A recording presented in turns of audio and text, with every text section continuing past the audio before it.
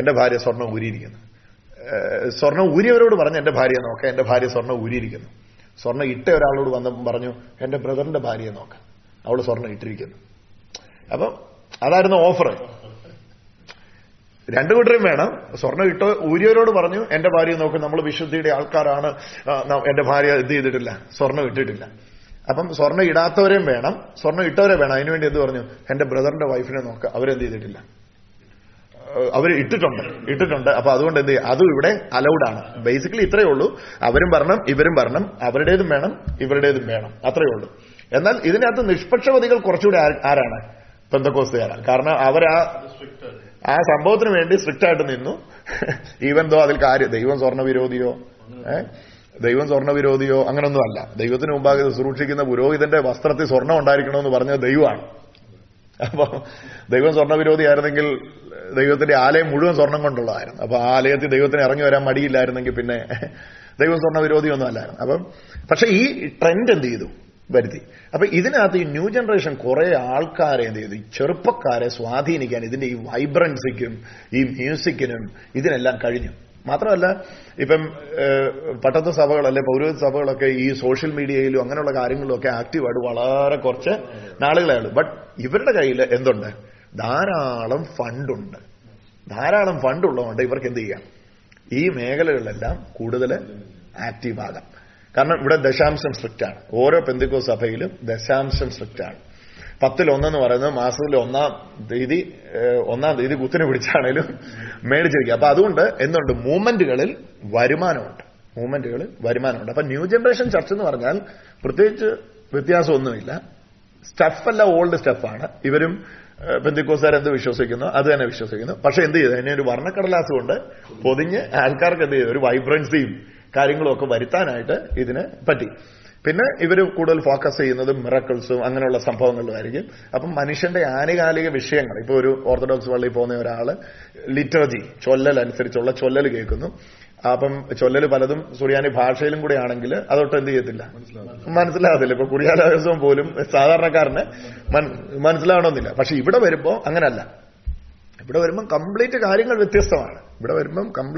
വ്യത്യസ്തമാണ്. ഇപ്പൊ നിങ്ങളെപ്പോലെ ഒരാൾ അവിടെ ചെല്ലുകയാണെങ്കിൽ നിങ്ങൾ വരുന്ന കാറിന്റെ ബ്രാൻഡിനനുസരിച്ച് നിങ്ങൾക്ക് കസേര വരെ കിട്ടും. അത് നിങ്ങളെ ട്രീറ്റ് ചെയ്യേണ്ട ആള് വേറെ, നിങ്ങളെ ട്രീറ്റ് ചെയ്യുന്ന രീതി വേറെ. അതെ പൊന്മോതിരം ഇട്ടുകൊണ്ട് വന്നവനോട് സുഖേന ഇരുന്നാലും, മുഷിഞ്ഞ വസ്ത്രം ധരിച്ചു വന്നവനോട് അവന്റെ കാൽപാദത്ത് ഇരുന്നാലും എന്ന് പറയുന്ന സെയിം ട്രെൻഡാണ്. അപ്പം ഇത് വളരെ സിസ്റ്റമാറ്റിക് ആയിട്ടുള്ള ഒരു ബിസിനസ് മൈൻഡാണ് ഇതിനകത്ത് വർക്ക് ചെയ്യുന്നത്. കുറെ പേര് അന്ധമായിട്ട് അതിനെ ദൈവികമാണെന്ന് ചിന്തിച്ച് മുമ്പോട്ട് പോകുന്നുണ്ട്. ബട്ട് ഇത് ട്രൂ ബിസിനസ് ആണ് ഇതിന്റെ പുറകിൽ.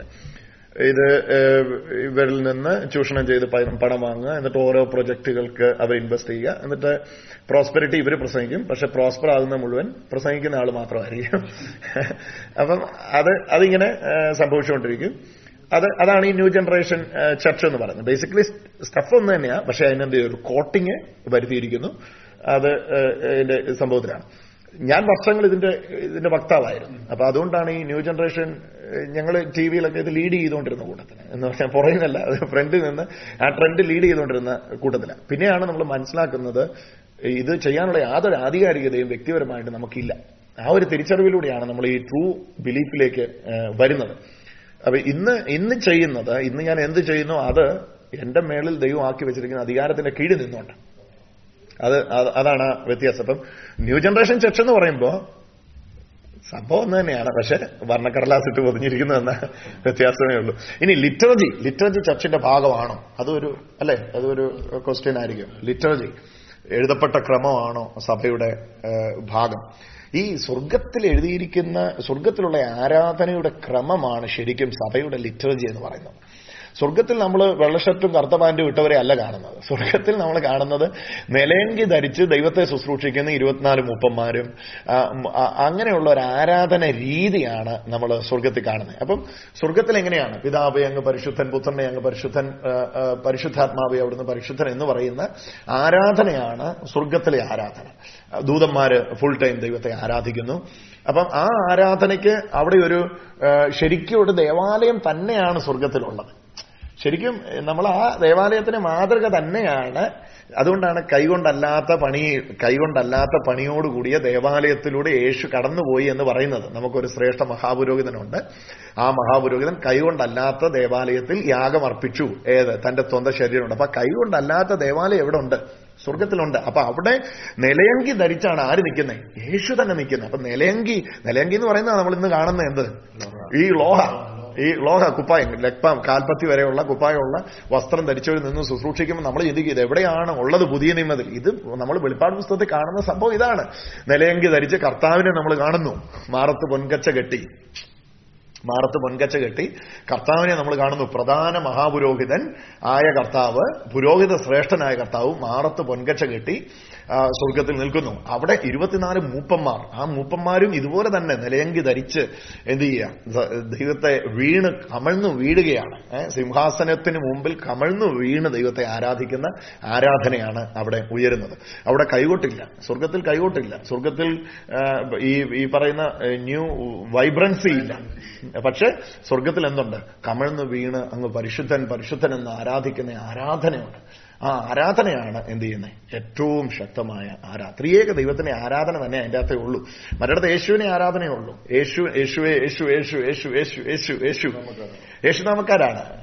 ത്രിയേക ദൈവത്തിന്റെ ആരാധന ഇല്ല അവിടെ. അത് കുറെ വർഷങ്ങൾ അതിന്റെ അകത്തോടെ സഞ്ചരിക്കുമ്പോഴേ നമുക്ക് മനസ്സിലാവുള്ളൂ. യേശുനാമ ആരാധനയേ ഉള്ളൂ. യേശുനാമ ആരാധനയും യഹോവനാമ ആരാധനയും. അതല്ലാതെ ത്രിയേക ദൈവത്തിന്റെ ആരാധന അവിടെ ഇല്ല. ബാവായ്ക്കും പുത്രനും പരിശുദ്ധ റൂഹായ്ക്കും സ്തുതിയായിരിക്കട്ടെ എന്ന് പറയുന്ന ത്രിയേക ദൈവത്തിന്റെ ആരാധനയിൽ തുടങ്ങി ആ ലിറ്ററജി മുഴുവൻ സ്വർഗത്തിലെ ദൂതന്മാരുടെ ലിറ്ററജിയാണ്. അത് അപ്പോസ്തോല്. ഇപ്പൊ നമ്മൾ പറയുന്നത് എഴുതപ്പെട്ട ക്രമം ഞങ്ങൾക്കില്ല. ഞങ്ങൾക്ക് എഴുതപ്പെട്ട ക്രമമില്ല, വായി വരുന്ന വെച്ച് ഞങ്ങളങ്ങ് പറയുക. എഴുതപ്പെട്ട ക്രമം ഇല്ലാത്തതിന്റെ കാരണം എഴുതി കൊടുത്ത പിന്തുടർച്ചയില്ല. മനസ്സിലായി? ഇത് യേശുവിന്റെ വായിൽ നിന്ന് കേട്ട് അപ്പോസ്തോലന്മാരും ഫസ്റ്റ് സെഞ്ചുറി ചർച്ചില് കൊണ്ടാടിയ സെയിം ലിറ്ററജിയുടെ ഫോളോയിങ് ആണ്. അതുകൊണ്ട് ഭാഷ പോലും മാറ്റാതെ ഇത് കണ്ടിന്യൂ ആയിട്ട് നടത്തിക്കൊണ്ടിരിക്കുന്നത്. അപ്പൊ നമ്മൾ ചെന്നിട്ട് പറയും അയ്യോ എനിക്ക് അതിന്റെ അകത്തൊന്നും മനസ്സിലാകുന്നില്ല. മനസ്സിലാക്കി കൊടുക്കുന്നതിൽ എന്ത് ചെയ്തിട്ടുണ്ട്? വീഴ്ച വന്നിട്ടുണ്ടെങ്കിൽ പോലും that liturgy is originally from the first century church. 1-ാം നൂറ്റാണ്ടിലെ സഭയിൽ നിന്ന് വന്നതാണ് ആ ലിറ്റർജി. അപ്പം ഇത് ക്ലിയർ ആയി കാണുമെന്ന് തോന്നുന്നല്ലേ? എന്താണ് റെനി സിസ്റ്ററുടെ how to understand the move of the holy spirit അല്ലെ? പരിശുദ്ധാത്മാവിന്റെ ചലനങ്ങളെ നമുക്ക് എങ്ങനെ അറിയാം? അപ്പം ഇതിന് ഈ വരങ്ങൾ കൊണ്ടും അറിയാം, ഫലങ്ങൾ കൊണ്ടും അറിയാമെന്നുള്ള 2 കാര്യമാണ് അതിന്റെ അകത്ത് പ്രധാനമായിട്ടുള്ളത്. ഇപ്പൊ ഈ ട്രൂ ചർച്ച് പരിശുദ്ധാത്മാവിന്റെ യഥാർത്ഥ സഭ പരിശുദ്ധാത്മാവിന്റെ മൂവ്മെന്റിനെ അറിയുന്നത് ഏതിലൂടെയല്ല? വരങ്ങൾ കൂടെയല്ല, ഫലങ്ങൾ കൂടെയാണ്. വരമെന്ന് പറയുന്നതാണ് എന്ത്? രോഗശാന്തി, ഭൂതശാന്തി, ജ്ഞാനം, അല്ലെങ്കിൽ പരിശുദ്ധാത്മാവിന്റെ വരമെന്ന് പറയുന്നത് അതാണ്. ഫലമെന്ന് പറയുന്നത് അതല്ല. ഫലമെന്ന് പറയുന്നത് ക്ഷമ, ഇന്ദ്രിയ ജയം, സഹിഷ്ണുത, ദീർഘക്ഷമ, പരോപകാരം. അപ്പം മൂവ് ഓഫ് ദ ഹോളി സ്പിരിറ്റിനെ 2 തരത്തിൽ നമുക്ക് എന്ത് ചെയ്യാം? Move of the holy spirit 2 തരത്തിൽ നമുക്ക് തിരിച്ച് മനസ്സിലാക്കാം. ഒന്ന് വരങ്ങൾ കൊണ്ടുള്ള. അപ്പൊ ഈ വരങ്ങൾ കൊണ്ടുള്ള move of the holy spirit ആണ് ഉദ്ദേശിക്കുന്നതെങ്കിൽ വരം ഏതിൽ നിന്ന് വരണം? ഫലത്തിൽ നിന്ന് വരണം. അപ്പം വരം ഒരിക്കലും നമ്മളെ മെച്ചുറാക്കത്തില്ല, ഫലമേ നമ്മളെ എന്ത് ചെയ്യത്തുള്ളൂ? മെച്ചുറാക്കത്തുള്ളൂ. അപ്പൊ true move of the holy spirit ഒരു ചർച്ചിൽ ഉണ്ടെങ്കിൽ അവിടെ എന്തുണ്ടാവും? ഫലം ഉണ്ടാവും. അപ്പം എങ്ങനെ നമുക്കറിയാം? How to identify whether the move of the holy spirit is there in that church or not? ആ ചർച്ചിലൂടെ എന്ത് വരുന്നുണ്ടോ? ഫലം വരുന്നുണ്ടോ? ക്ഷമിക്കാൻ പറ്റുന്നുണ്ടോ? അവിടെ വരുന്നവർക്ക് പറയുന്ന ആൾക്ക് ക്ഷമിക്കാൻ പറ്റുന്നുണ്ടോ? സഹിഷ്ണുതയുണ്ടോ? ഇന്ദ്രിയ ജയമുണ്ടോ? പരോപകാരമുണ്ടോ? അന്യന്റെ കണ്ണീര് കാണുമ്പം ഹൃദയം തകരുന്നുണ്ടോ? ഇനി അതില്ല, ഭയങ്കര മറിച്ചിലുണ്ട്. എന്താണ്? ഇങ്ങോട്ട് തെറിക്കുന്നു, അങ്ങോട്ട് വീഴുന്നു, ഭയങ്കര ആത്മാവാണ്, വായിക്കൊള്ളാത്ത ഭാഷകൾ പറയുന്നു, മറുഭാഷ ഉച്ചരിക്കുന്നു, അടുത്തുള്ളവനെ ഇടിച്ചിടുന്നു, അപ്പുറത്തുള്ളവനെ തള്ളിയിടുന്നു, ഭയങ്കര വൻ പരിശുദ്ധാത്മാവിന്റെ പ്രകടനങ്ങളുണ്ട്. പക്ഷേ എന്തല്ല ആ പ്രകടനങ്ങള്? എന്തല്ല ആ പ്രകടനങ്ങളല്ല യഥാർത്ഥ സഭ. ആ യഥാർത്ഥ സഭ എന്ന് പറയുമ്പോൾ അവിടെ ആത്മാവിന്റെ ഫലങ്ങളാണ്. അപ്പം how to identify move of the holy spirit? We can identify the move of the Holy Spirit only through the fruit which is revealing in the church. അതാ കർത്താവ് പറഞ്ഞു, വൃക്ഷത്തെ എന്തുകൊണ്ടറിയാം? അതിന്റെ ഫലം കൊണ്ടാണ് തിരിച്ചറിയാൻ. ക്ലിയർ ആയെന്ന് തോന്നുന്നല്ലേ? ഇത് വരം കൊണ്ട് സഭയെ അറിയാൻ പോകുന്നതാണ് ഇന്നത്തെ പ്രശ്നം മുഴുവൻ. വരം കൊണ്ട് സഭ അറിയാം. നമ്മുടെ സഭയിൽ ആരുണ്ട് വരപ്രാപ്തർ? അതാ ചോദിക്കുന്നത്. അതല്ല ചോദിക്കണ്ടേ. നമ്മുടെ സഭയിൽ ആരുണ്ട് ഫലപ്രാപ്തർ? നമ്മുടെ സഭയിൽ എത്ര പേര്? ഇപ്പൊ വരം ആരിലൂടെയും പ്രവർത്തിക്കാം. വരം ഒരിക്കലും എന്നെ മോൾഡ് ചെയ്യത്തില്ല. ഫലമേ എന്നെ എന്ത് ചെയ്യത്തു? മോൾഡ് ചെയ്യത്തുള്ളൂ. എനിക്ക് കോപവും ദീർഘക്ഷമയില്ലായ്മയും എല്ലാ ദേഷ്യവും വെച്ചോണ്ട് എനിക്ക് എന്ത് ചെയ്യാം? ആത്മാവിന്റെ ഫലം, ആത്മാവിന്റെ പ്രകടനം, വരമല്ല ഓപ്പറേറ്റ് ചെയ്യാം. പക്ഷെ ഫലം വരുമ്പോ അവിടെ എന്തുണ്ട്? ഞാൻ ഇടിയുന്നുണ്ട്. എന്റെ സ്വയം അവിടെ തകരുന്നുണ്ട്. എന്നിൽ ഞാൻ പോലും അറിയാതെ ദൈവീകത എന്ത് ചെയ്യുന്നുണ്ട്? പ്രവർത്തിക്കുന്നുണ്ട്. അപ്പൊ ട്രൂ ചേർച്ചിൽ ഹോളി സ്പിരിറ്റിന് മൂവ് ഉണ്ടോ എന്ന് അറിയുന്നത് രോഗി സൗഖ്യമാകുന്നു എന്നുള്ള തരത്തിലല്ല. രോഗി സൗഖ്യമാകുന്നതിന് ബലത്തിന്റെ ആവശ്യമില്ല, വരത്തിന്റെ ആവശ്യമേ ഉള്ളൂ. രോഗി സൗഖ്യമായാലും ഇല്ലേലും, ഇനിയിപ്പം ഒരാളങ്ങ് രോഗസൗഖ്യം കിട്ടിയെന്നിരിക്കട്ടെ, ഒരാൾക്കങ്ങ് ഒറിജിനൽ രോഗസൗഖ്യം, വേരിഫൈഡ് ഹീലിംഗ് അയാൾക്ക് കിട്ടിയെന്നിരിക്കട്ടെ, കിട്ടിയാലും അയാൾക്ക് അടുത്ത രോഗം വരത്തില്ലെന്ന് ഒരു ഉറപ്പുമില്ല. ഇനി എത്ര വർഷത്തേക്ക് രോഗസൗഖ്യം കിട്ടിയാലും ഉള്ളത്. ഇപ്പൊ എന്റെ വൃക്ക സൗഖ്യമായി. ആ വൃക്ക ഒരിക്കലും സൗഖ്യമായത് എന്നെ എന്ത് ചെയ്യത്തില്ല, എന്നെ ക്ഷമയുള്ളവനാക്കിയോ ദീർഘക്ഷമയുള്ളവനാക്കിയോ ഒന്നും മാറ്റുകയില്ല. അപ്പം ഫലത്തേക്കാൾ ഉപരി വരത്തിന് പ്രാധാന്യം കൊടുക്കുന്ന സഭ എന്തല്ല? ട്രൂ ചർച്ചല്ല. ട്രൂ ചർച്ച ഏതിനാ പ്രാധാന്യം കൊടുക്കണ്ടേ? ഫലം. അതാ യേശു പറയുന്നത്, നിങ്ങൾ ഭൂമിയുടെ ഉപ്പാകുന്നു. ഉപ്പ്, നിങ്ങൾ ലോകത്തിന്റെ വെളിച്ചമാകുന്നു. അപ്പൊ ഇത് രണ്ടും എന്താണ്? ഫലമാണ്, ആത്മാവിന്റെ ഫലമാണ്. അപ്പൊ ആ ഫലത്തിനകത്തൂടെ എന്ത് ചെയ്യണം? വരം വരണം. ഫലവും വരം ഉണ്ടെങ്കിൽ അത് നമുക്ക് ഉറപ്പിക്കാം. അതെന്തുണ്ട്? കരിസ്മയും ഉണ്ട് അതിൻ്റെ അകത്ത്, ലിറ്റർജിയും ഉണ്ട് അതിൻ്റെ അകത്ത്, അതിൻ്റെ അകത്ത് സത്യവും ഉണ്ട്, അതിൻ്റെ അകത്ത് തീയുമുണ്ട്. അതാണ് അതിന്റെ വ്യത്യാസം. ക്ലിയർ ആയെന്ന് തോന്നുന്നു. എന്താ Benita? When did the church come to be? By the Old Testament, like, can you say that there was the true church? Okay. Can you explain a bit more on that Old Testament, Yeah. true church in the position? Yeah. Initially, I was discussing the same. Yeah. The shadow was there in the Old Testament. Israel was one of the shadow, and the tabernacle and the gathering within the temple itself was a gathering. It's a shadow of it was a shadow of the church. And we need to understand, church was not a new thing. The ecclesia is the word which is used for the church. Ecclesia. That word is derived from two words, ek plus kalesia. Ek and kalesia. Ek means separated. Kalesia means for a purpose. Separated, called out for a purpose. That is the exact meaning. So this church was there in the heart of God even before the foundation of the world. God was waiting to separate a group for His purpose. Called out an assembly. He was waiting to calling an assembly for His purpose. So Old Testament there was church. Israel was called as church. And that continuation still follows. When Jesus came, He was saying, I will build my church. I will build my ecclesia. I will bring a community out of this Judaism for my plan, for my purpose. That church is not a legal office or anything. Church is called for a special purpose, to show the mercy to the world. Exactly, that is the meaning. So, church was not a new idea. Even that word terminology, ecclesia was not a new word, new terminology for the Roman Empire also. During those days, the soldiers come for a special purpose. The commanders divide the soldiers for a special purpose. Normally they are called as ecclesia. Appointed for a special task. They are called as an ecclesia. So the term ecclesia was not a new idea. And the idea of the church itself was not a new idea. It was there in the history. And that idea developed in the time of Christ. And He has commanded the 12 to be the apostles of that church.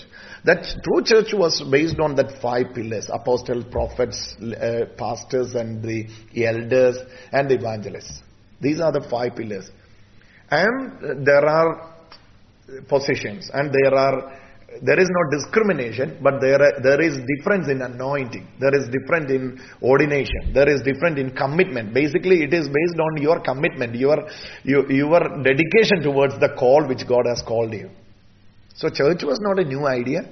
Even Old Testament there is church. Church was there in the plan of God even before the foundation of the world. That plan is revealed through Christ Jesus. That's all. Clear? What's your take? എന്താണ് എനിക്കുള്ള doubt എന്താണെന്ന് വെച്ച് കഴിഞ്ഞാൽ നമുക്ക് ഒരു ദൈവവും പിന്നെ കുറെ ഗ്രൂപ്പുകളായിട്ട് ഒരു യേശു 1000 ഗ്രൂപ്പ് 1000 അപ്പൊ നാണക്കേടാകുക. ആൾക്കാർക്ക് എങ്ങനെ അറിയുന്നില്ല, എങ്ങനെയോ നമ്മള് ഡിഫറെന്റ് ആയിട്ട് കൺവേർട്ട് ആയി പോകുന്നുണ്ട് പല ആൾക്കാരും. ഒരു സഭയിൽ തന്നെ നിന്നുകൊണ്ട് വേറെ രണ്ട് രീതിയിൽ ഇറ്റ്സ് വെരി ഇമ്പോർട്ടന്റ് ക്വസ്റ്റ്യൻ.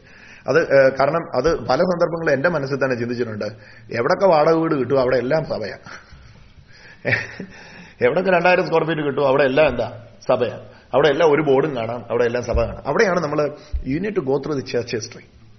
ഇപ്പൊ ഈ 1500 വർഷം സഭയിൽ ഉണ്ടായിരുന്നത് വളരെ കുറച്ച് സ്പ്ലിറ്റുകളായിരുന്നു. 1500 വർഷം, അതായത് ഇപ്പം മാർട്ടിൻ ലൂതറിന്റെ കാലത്തിന് പുറകിലുള്ള 1500 വർഷം സഭയിലുണ്ടായിരുന്നത് വളരെ കുറച്ച് സ്പ്ലിറ്റുകളായിരുന്നു. പക്ഷെ ഈ സ്പ്ലിറ്റ് ആയതെല്ലാം ഈ ഒന്നല്ലെങ്കിൽ ഒരു തലത്തിൽ എന്ത് ചെയ്തുകൊണ്ടിരിക്കുക, ഐക്യത്തിലാണ് നിൽക്കുന്നത്. ഇപ്പം ഓർത്തഡോക്സുകാരൻ ഈ ആദ്യത്തെ 3 കൗൺസിൽ കഴിഞ്ഞപ്പം, അല്ലെങ്കിൽ first 7 ecumenical council, there are 21 councils. അവസാനത്തേതാ ഈ സെക്കൻഡ് വത്തിക്കാൻ കൗൺസിൽ എന്ന് പറയുന്ന 21ാമത്തെ കൗൺസിൽ. അപ്പം ഈ 21 കൗൺസിലുകളിൽ ആദ്യത്തെ ഈ 3 കൗൺസിലുകളിൽ എല്ലാവരും ഒന്നിച്ചായിരുന്നു. അത് കഴിഞ്ഞിട്ടാണ് അവിടെ ചെറിയ ചെറിയ ഡിഫറൻസിൽ ഗ്രൂപ്പുകൾ ഇങ്ങനെ പിരിഞ്ഞു പോകുന്നത്. അത് കഴിഞ്ഞിട്ട് ആദ്യത്തെ 3 കഴിഞ്ഞപ്പം ഫസ്റ്റ് ഗ്രൂപ്പ് പോയി, ആദ്യത്തെ 7 കഴിഞ്ഞപ്പം സെക്കൻഡ് ഗ്രൂപ്പ് പോയി, പിന്നെ 21 കൗൺസിലും ഇങ്ങനെ ഇടയ്ക്കിടയിൽ പോയി. പക്ഷെ ഈ പോയവരെല്ലാം പൗരോഹിത്യത്തിന്റെ കീഴിൽ ഒന്നായി. കാരണം ഈ പോയവർക്കെല്ലാം 7 സാക്രമെന്റ്സ് ഉണ്ട്. ഫോർ എക്സാമ്പിൾ ഇപ്പം ഓർത്തഡോക്സ് ചർച്ചിന് ഇപ്പൊ യാക്കോബ സഭയ്ക്ക് അടിസ്ഥാന 7 ഉപദേശമുണ്ട്. സാക്രമെന്റ്സ് എല്ലാം അടിസ്ഥാന കൂദാശകളെല്ലാം സെയിം ആണ്. പക്ഷെ കാലാകാലങ്ങൾ എന്ത് ചെയ്തിട്ടുണ്ട്, പിരിഞ്ഞു പോയിട്ടുണ്ട്. അപ്പൊ അവിടെയാണ് ഇതെല്ലാം എന്ത് ചെയ്യുക, യുണൈറ്റ് ചെയ്തുകൊണ്ടിരിക്കുക. ഇപ്പൊ ഓർത്തഡോക്സ് ചർച്ചും കാത്തലിക് ചർച്ചും തമ്മിൽ കമ്മ്യൂണിയൻ ഉണ്ട്.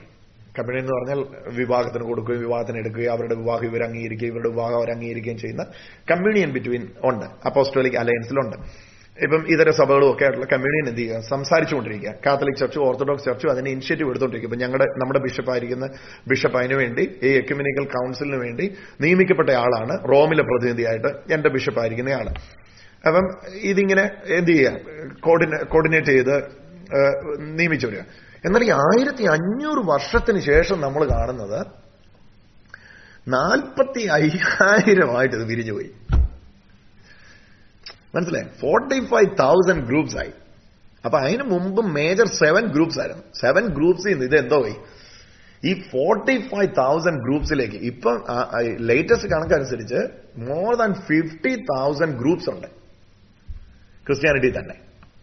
അപ്പൊ അതിന് കാരണം എന്ന് പറഞ്ഞാൽ ഏകീകൃതമായ ഉപദേശ സംഹിതയില്ല.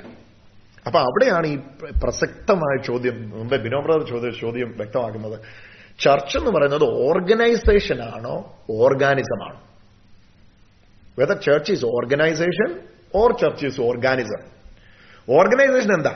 നമ്മൾ ഇത്രയും പേര്, എത്ര പേരാ, 7 പേര് ഒരുമിച്ച് കൂടി നമ്മൾ എന്ത് ചെയ്യാണ്, ഒരു ഓർഗനൈസേഷൻ ഉണ്ടാകുകയാണ്. എന്താ, ബിനോബ്രദർ പ്രസിഡന്റ്, ഇങ്ങേരെന്ത് സെക്രട്ടറി, നിങ്ങൾ 4 പേരും കമ്മിറ്റി മെമ്പേഴ്സ്, നമുക്ക് എന്ത് ചെയ്തേക്കാം, ഒരു ഓർഗനൈസേഷൻ ഉണ്ടാക്കി. ഇതാണ് എന്ത്, ഓർഗനൈസേഷൻ. അപ്പൊ അതുകൊണ്ടാണ് വർഷാവർഷം എന്ത് വേണം, തെരഞ്ഞെടുപ്പ് വേണം, പ്രസിഡന്റ് ആരാകണം, അപ്പം കമ്മിറ്റിക്കാരൻ ആരാകണം, സെക്രട്ടറി ആരാകണം, വർഷാവർഷം ഇലക്ഷൻ വേണം. കാരണം ട്രഷറർ അതിലൂടെ നോട്ടം കേട്ടോ സാറേ, ഒന്ന് സൂക്ഷിക്കണം, അതിലൂടെ നോട്ടം. ട്രഷറർ, ഖജാൻജി ആരാകണം, ഇത് കാരണം അവിടെ ഇൻസ്റ്റിറ്റ്യൂഷനാണ്, അത് ചെയ്തേ പറ്റുള്ളൂ.